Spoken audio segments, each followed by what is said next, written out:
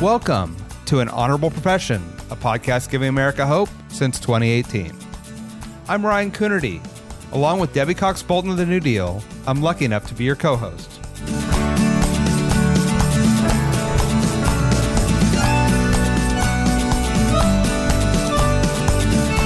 An Honorable Profession is a New Deal Leaders podcast.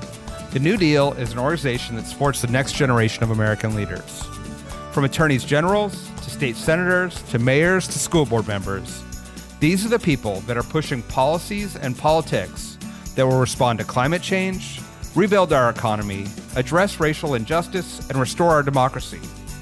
These are incredibly talented people who have dedicated themselves to public service when their country and their communities needed it the most.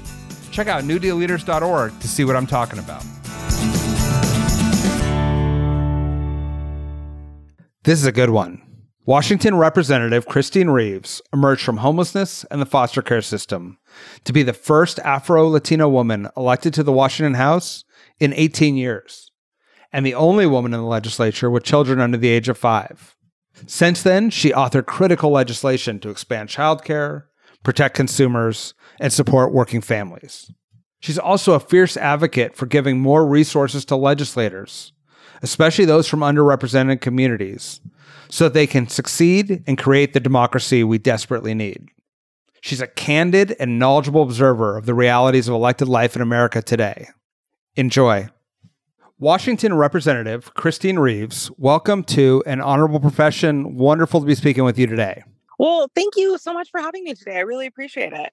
I want to start with your life story. It is a remarkable one, painful one, and I think it'd be really helpful for our listeners to hear how you found yourself in elected office and what you're hoping to do there.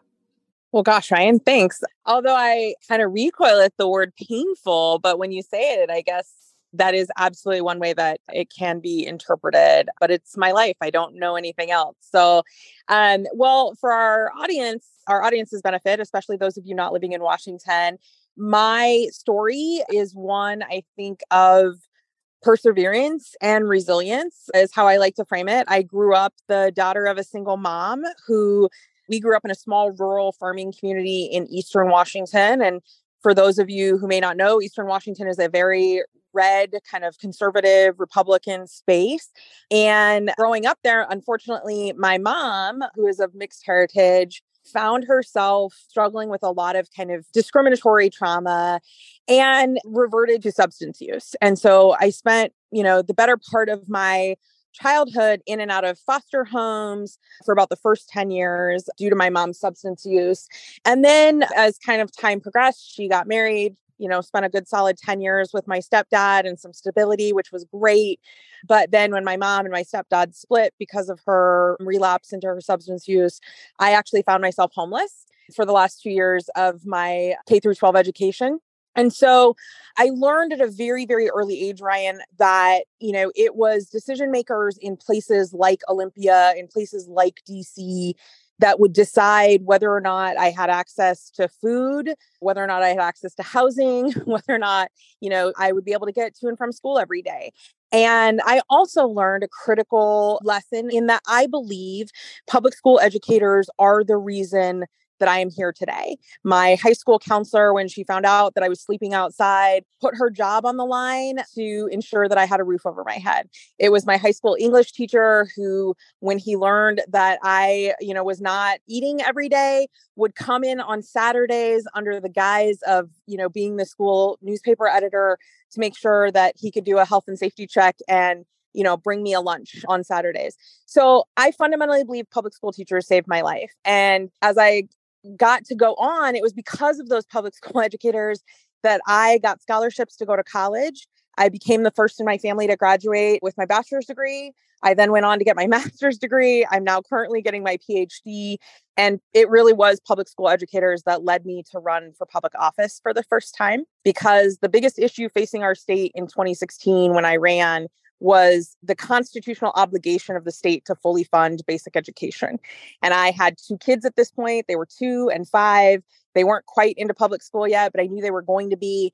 And I wanted to ensure that every single kid in our community, in our state, had access to a high quality K through 12 education because I believed that when you have access to public education, no matter where you started, you could end up building a better life for yourself. And so that's what got me into politics. And I'm excited to have had the opportunity to bring my lived experience to the work. Can you talk a little bit? I mean, the interactions and the efforts of your high school teachers, in both cases, they almost had to violate rules in order to help you. And so often we see systems fail, kids in the foster care system. Where do you see the gaps for kids who are in the foster care system or experiencing homelessness or at the risk of homelessness, where we could do better to serve them? Yeah, I think, I'll actually borrow a line from one of my colleagues here in Washington. She often says, we've built systems where, you have to do something wrong before you can get something right. And I think that really sticks with me because, to your point, so often the systems, the processes, the policy, the institutions that we build are built with barriers around access, barriers around opportunity, and our message and our methods don't often align. And so part of my mission as a state elected official has been to really highlight where those barriers exist in these programs and highlight how we can do better, particularly from a framework of kind of a targeted universalism mindset or, kind of a consensus organizing mindset, where instead of identifying problems that need to be solved, we start identifying opportunities to be seized, and that we do it in kind of an evidence-based best practice mindset, right? Rather than, I think politics is so often about evoking emotion and evoking feelings. And I think we've seen that more now than ever in the last couple administrations. But the reality is that if we're not actually using data and science and research to tell us how these systems have continued to disproportionately harm our neighbors, how they've continued to perpetuate institutionalized inequities, then we, quite frankly, aren't doing any better than our predecessors at building institutions and systems that enhance barriers for folks. So that's kind of been my mission. That's the underlying goals with which I do my work, whether that's reforming the foster care system. In my case, I'm an Afro-Latina woman. I have a twin brother who's also Afro-Latina. I have a half brother who is Afro-Indigenous.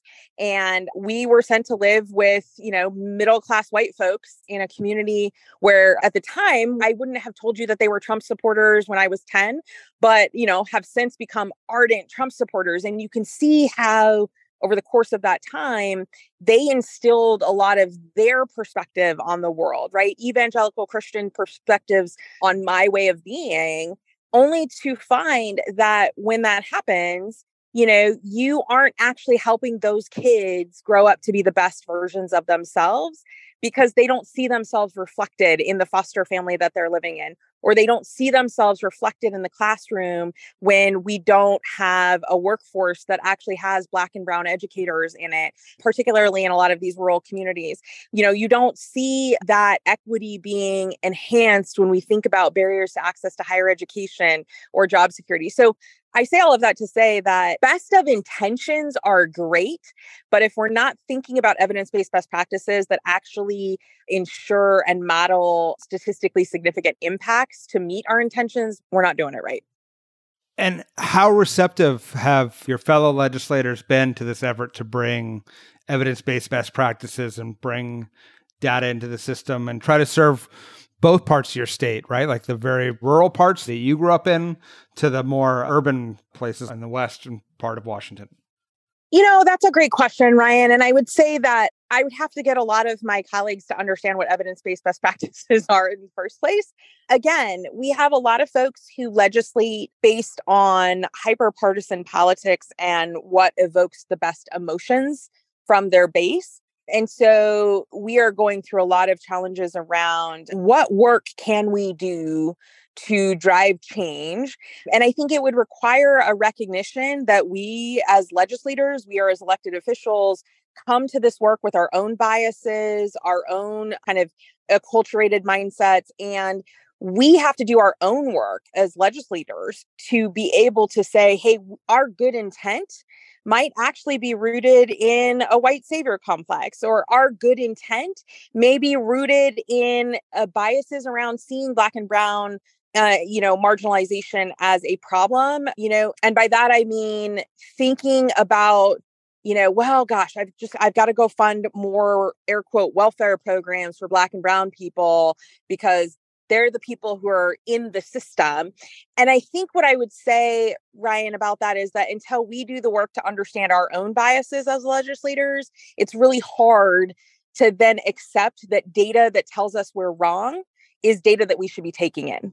And that was sorry, Ryan, this is one of those moments where I would say that was a really long-winded answer to that, because I'm really dancing around wanting to say, like, look, friends, Republicans are not the only racists. And at the end of the day, my experience as a legislator, when I got elected in 2016, I was the first Black woman elected to the state legislature in 18 years. In 18 years, in a state that everybody thinks is like the most progressive, one of the top 3 progressive states in the country.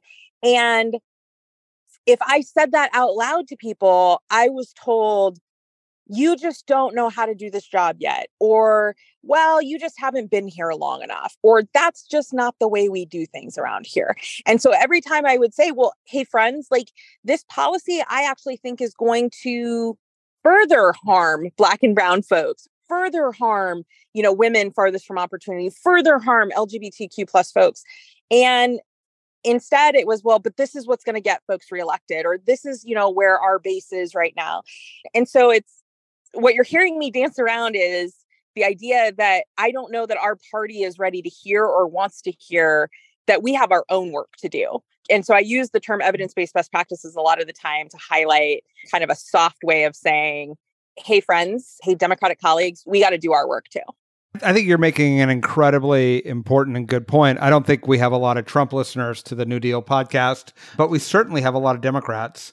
Can you talk about where some blind spots are, or places, as you say, where we're not understanding our bias and as a party, and what we could do better to serve the people we represent? That's a really great question. I can answer it from the context of the work that I've been really pushing, which is when I ran for Congress in 2012.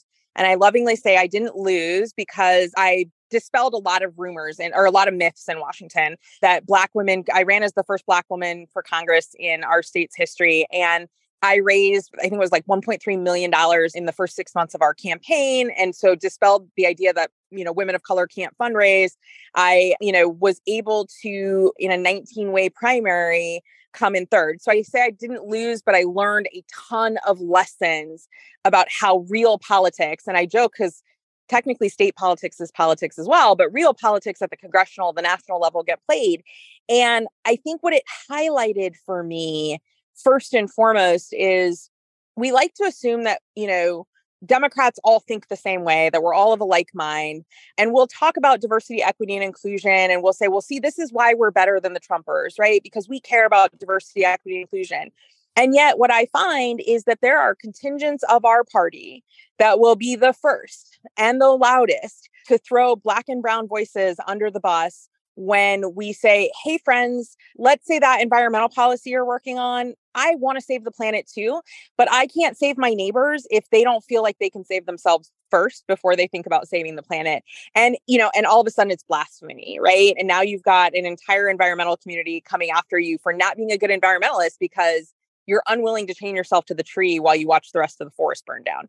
Or, talking about the fact that, pre-George Floyd, that we should even be thinking about evidence-based best practice data around overburdened, underrepresented, and historically harmed communities as drivers of where we fund, solutions. I say all of that to say I founded something in 2020 after I lost the congressional campaign called the Political Equity Project. And because what became very clear to me was after getting elected in the tightest race in Washington state in 2016, I won my primary by 68 votes. I won by less than 1% in the general. And I flipped a Republican seat to become the 51st House member, which kept our House majority that year. And so it was great. Everybody's like, oh, we love you. You're amazing. And then I started calling out the system for what it was, right? It was not equitable for me as a Black woman. It was not equitable for me as a full-time employee who had, was the primary income earner in my family. I couldn't afford to give up my job to go serve in a part-time legislature. I had 2 kids under the age of 5 when I got elected. there was no, we'll fight for childcare everywhere else, but we wouldn't fight to make sure that I had access to childcare while doing my legislative job. So I highlight those things to say that in the Political Equity Project, we focus on the fact that donors will spend millions of dollars in a campaign cycle to recruit women and people of color, to train women and people of color. And we train them in the mindset that it's you versus me, us versus them. Because in order to win, I've got to prove that my opponent is worse than I am, right? Okay, very standard campaign policy, very standard campaign practice. What we don't do is then turn around and train those same folks when they enter institutions that weren't built for them, by them, or with their inclusion in mind. We don't offer them a retention program. We don't give them professional development tools in conflict negotiation or anti-discrimination practice, or we don't offer them I like to call it elected coaching, right? We'll give the CEO of Amazon or Microsoft an executive coach because it's the first time they've ever been that CEO or, a C-suite member, but we won't offer our elected officials coaching, right, on how to do good governance. And governance is really about how we build the collective we. And so what we've done by not training folks on governance once they're elected is we've said the only tools in your toolkit are constant fighting. And that's really what you see play out at both the state, the national level, is just this constant kind of you versus me, us versus them crisis rhetoric. And I think that's where we have really failed, quite frankly, as a society and as a political party, is that we don't actually live up to our values. Because if we did care about diversity, equity, and inclusion, if we really thought that we needed more women and people of color in elected office, we wouldn't abandon them once they got elected and say, great, let's pat ourselves on the back. We did it. We got a Black woman elected. And then say, but you know what, you go figure out the institution and good luck. We hope you survive. And then are somehow shocked, when women and people of color decide to only serve one term or two terms, because being in politics as a person of color, as the other, trying to reform the institution can be very traumatic, especially if you're the only or the first, because everybody's expecting you to carry all of that water by yourself. And so I would say that's where we've let our elected officials down, is by not continuing to support them with, professional development, resources. And I know that sounds corny, but I'm on that kick. And I will go down with the ship, expressing that as one of our biggest failures. I couldn't agree more. It's so critical. You have people who get elected and, are passing $100 million, if not billion-dollar budgets in state legislatures and city councils and county government. And the assumption is, well, they can just figure it out.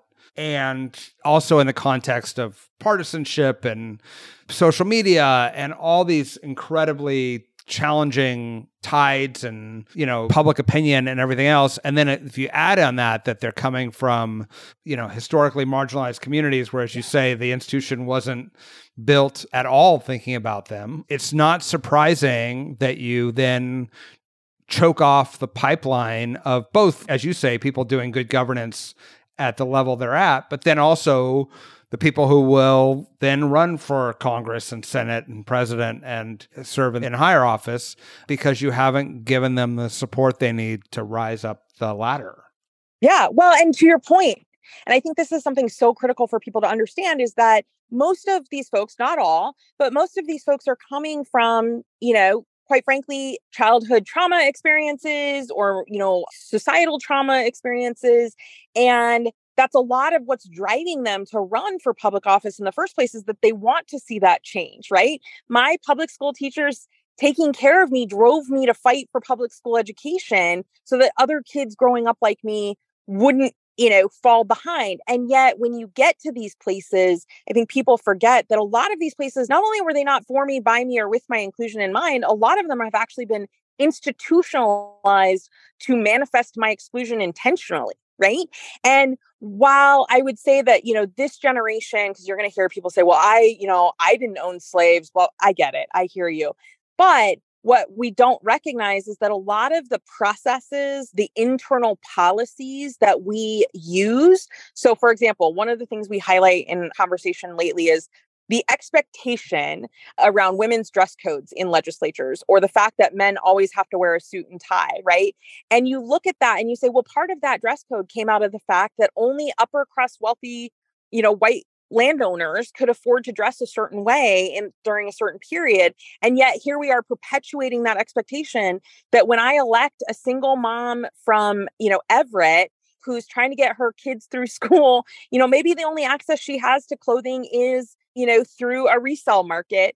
And it's not going to be, suit jackets and pearls. It's going to be whatever's clean and affordable for her. And yet, because we've now instituted this mandate, right, or we perpetuate this mandate, she now has to go out and buy a whole new wardrobe. Well, here's the problem. She can't expense that to her campaign account, right? She's not Sarah Palin, because a whole bunch of people are going to then blow her up for expensing her clothing, to her campaign expense account. She doesn't get a member expense account to do that. And so what are we telling her? We're telling her that she now has to work twice as hard to get the same respect in the institution that's naturally afforded to the 60-year-old retiree who this is their second income or their third income for them, because it's just something they decided they wanted to do in their spare time.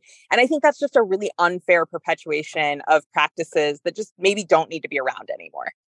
It's an incredibly important point. Before we continue the conversation, I want to let you in on a tool that's been transforming the way political comms and digital teams of all sizes work. The tool is #Viral, the newsletter, brought to you by our friends at Girl in the Gov. #Viral brings social media content ideas, platform explainers, and best practices through a political application lens to inboxes every Tuesday. This skip the meeting, make it an email method of social media consulting has saved teams time and money, all the while providing easy-to-apply content concepts across all major platforms. Covering the works from Instagram and TikTok to YouTube and Twitter, #Viral shares pertinent updates on platform features and best practices.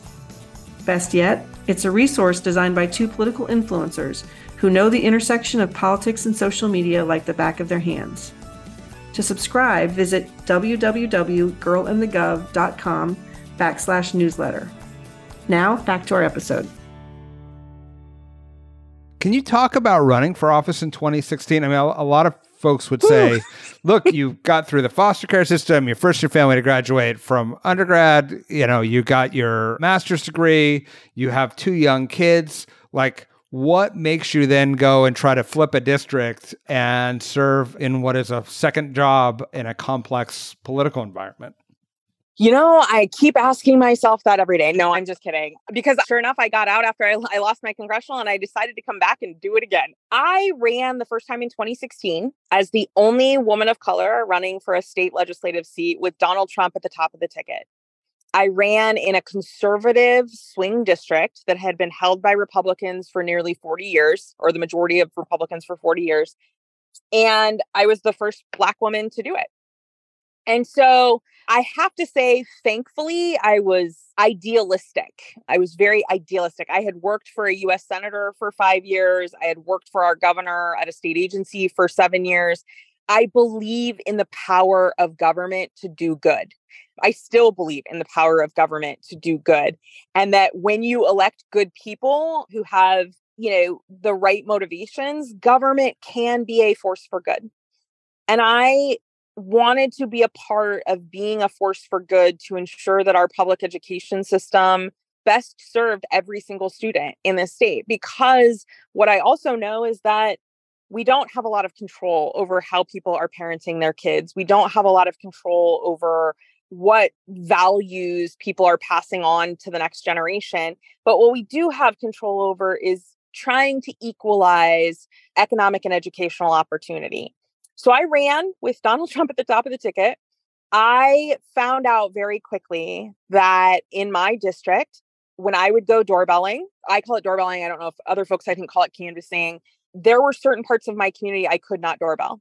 We have waterfront property in my district facing the Puget Sound, and most of the waterfront property is in a homeowners association.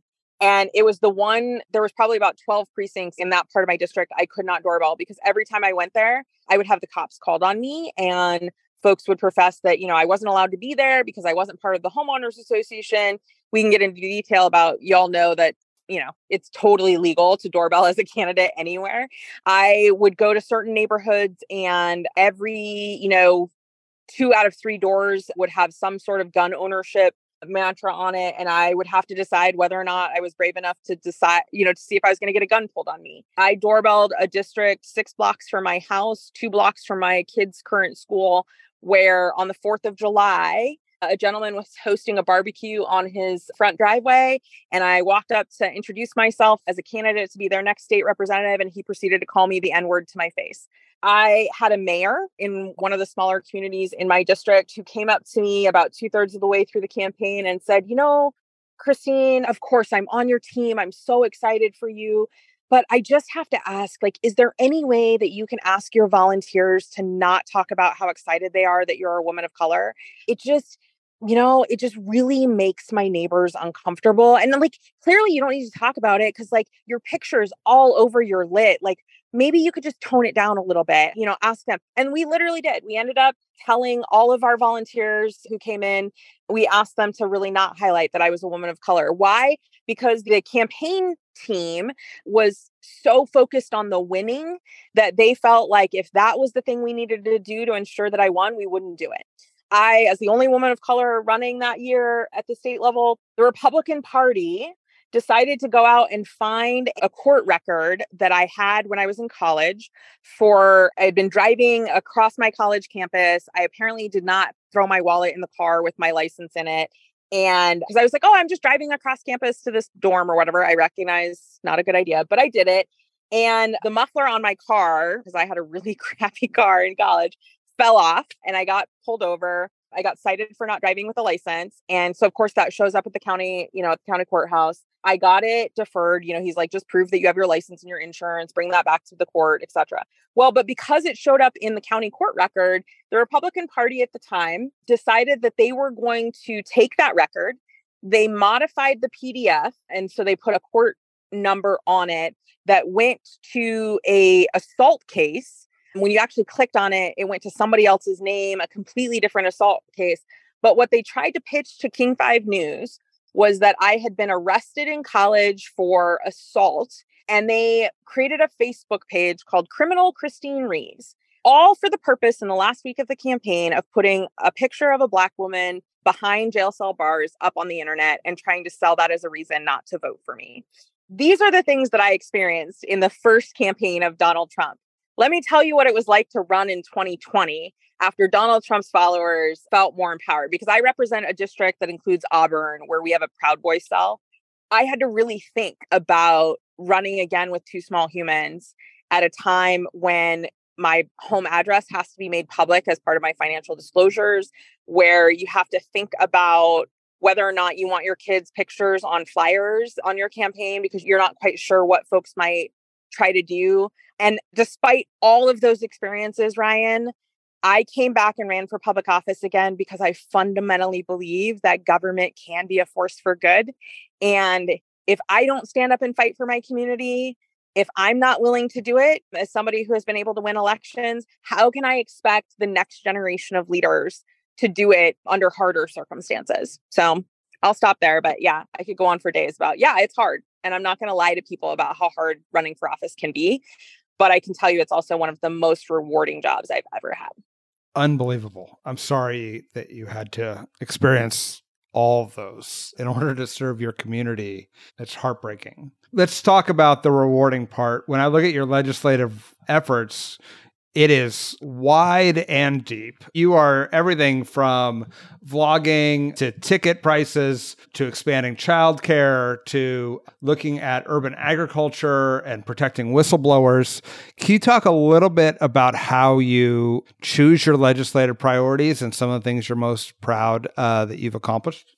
Yeah, thanks, Ryan. Well, I tell folks when you come to state elected office, or I think even local elected office, maybe even congressional office, you cannot be everything to everyone, right? I know the list you just gave makes it look like I am, but I tell folks that I really operate in buckets based on my values. So my values and my lived experience are very much rooted in three buckets. First, it's education and educational access and opportunity. Second, it's economic opportunity, economic development. I spent 15 years as an economic developer for my profession. So, supporting small businesses and creating economic opportunity and economic and career pathways for folks. And then my third bucket is environmental justice. And I really focus on that from kind of, again, how do we create environmental security for community, but doing it with a poverty reduction lens. And so that has then shaped what committees I sit on. I currently serve as the vice chair of the Consumer Protection and Business Committee. This is the committee that regulates banking and insurance. I know it probably sounds boring. And also, how do you get on this committee when I've never worked in banking or insurance? I got on this committee because I am I consider myself a strong consumer protection advocate and somebody who realizes that if we are not fighting to ensure that we are regulating industry in a way that puts consumers first, then we end up in situations where industry will take advantage of our communities. And we've watched that play out in a lot of ways. That intersects to, again, the environmental justice space with air quality, pollution, et cetera. In the educational space, I've been a huge advocate, obviously, in general for K through 12 public education, higher education, as somebody who has benefited from those endeavors. But I'm also a Head Start kid. Growing up the daughter of a single mom, I've seen the power of early learning. I now know from an evidence-based best practice and research that 92% of our kids' brain development happens between 0 and 5. And yet here in my district, 45% of my kids are not showing up to school kindergarten ready. And I represent the 6th most diverse school district in the country.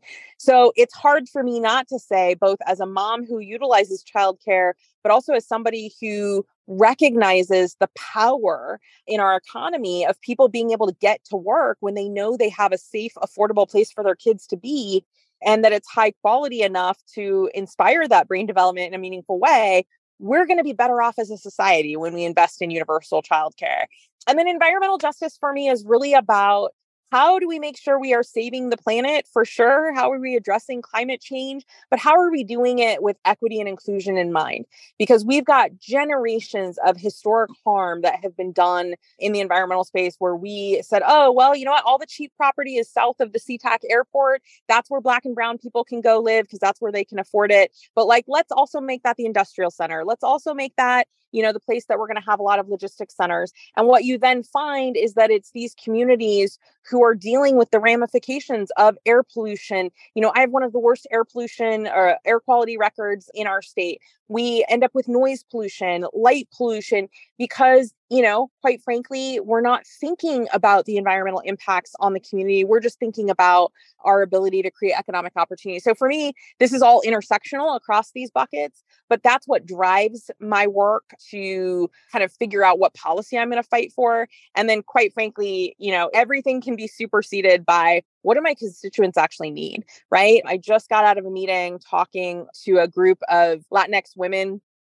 who many are first generation Americans. Many of them are single moms trying to navigate the institutions of, the social safety net. And again, just highlighting that best of intentions in building that safety net, but so much of that safety net has actually just continued to perpetuate barriers to do the things that we want to do to make sure that these folks can contribute equally to their community in a meaningful way. And so they have several suggestions on things we can be doing differently. And I'm very excited to take those suggestions back to my team and say, okay, how do we incorporate this into the work that we're doing in the education space, in the economic space, in the environmental justice space?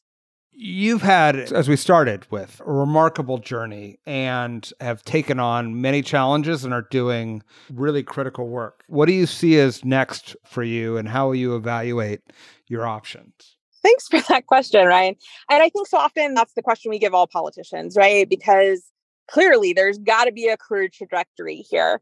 And what I tell folks right now is I'm just super invested in doing the job that I have. I kind of did my moonshot attempt at running for Congress in 2020. I'm really proud of, the numbers we put up. I'm really proud of the fundraising we did. I'm really proud of how we were able to pivot as the first campaign to have to think about what it meant to run for Congress in a pandemic.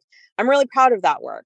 But I really feel like at this time in our country, when so much isn't working in DC, we need people in our home states really thinking about how important state legislatures are to being kind of that brick wall or that line, right? That's going to make sure that the negative policies that have come out of DC in the past, administration, the negative policies that are coming out of places like Florida and Texas and other places, that policy doesn't get replicated in our communities. And I'm really focused on helping our school board candidates and our city council candidates, because we're seeing the national, Republican Party really lean into building their own cadre of the next generation of elected leaders. And they're doing a much more effective job of it than we are, because everybody's so focused on DC right now and January 6th and all of that. And that's all super important. Don't get me wrong.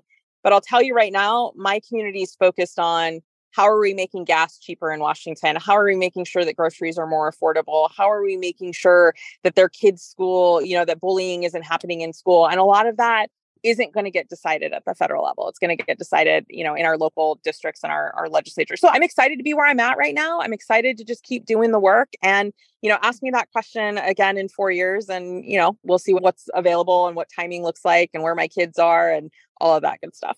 Absolutely fair enough. And I just want to thank you, one, for taking the time and being so open and honest about your experiences and the challenges and the things we could do to make serving an elected life better. We love having you as part of the New Deal. But I also appreciate that you're thinking about not just your experience, but creating pathways and reducing barriers for other people to run and serve. And it's incredibly important and inspirational. And frankly, I don't think gets talked about enough. So I love that you came on this podcast and gave us some real tangible items that we should all take back to our elected bodies to try to make them more accessible to more people.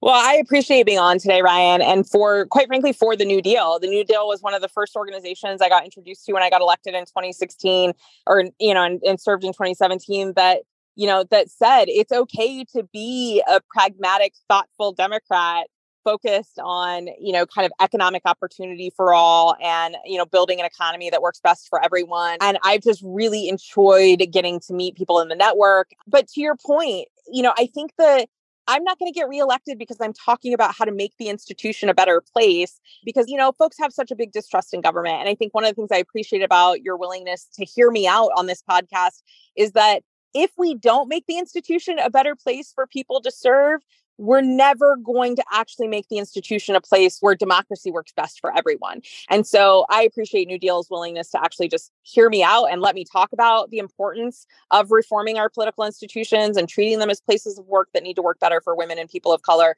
so that our democracy works best for us all. Well, I think it's critical, and I hope this podcast is a platform to jump onto bigger platforms to raise this issue and get us all engaged in this conversation. Thank you so much for joining us today, and thank you for serving in office. Thanks, Ryan, and thanks to our listeners for spending time with us today. An Honorable Profession is a New Deal Leaders podcast. Thanks to the team at New Deal for producing this episode. We encourage you to bring honor to public service, and because we keep things honorable, no tax dollars are used in the making of this podcast.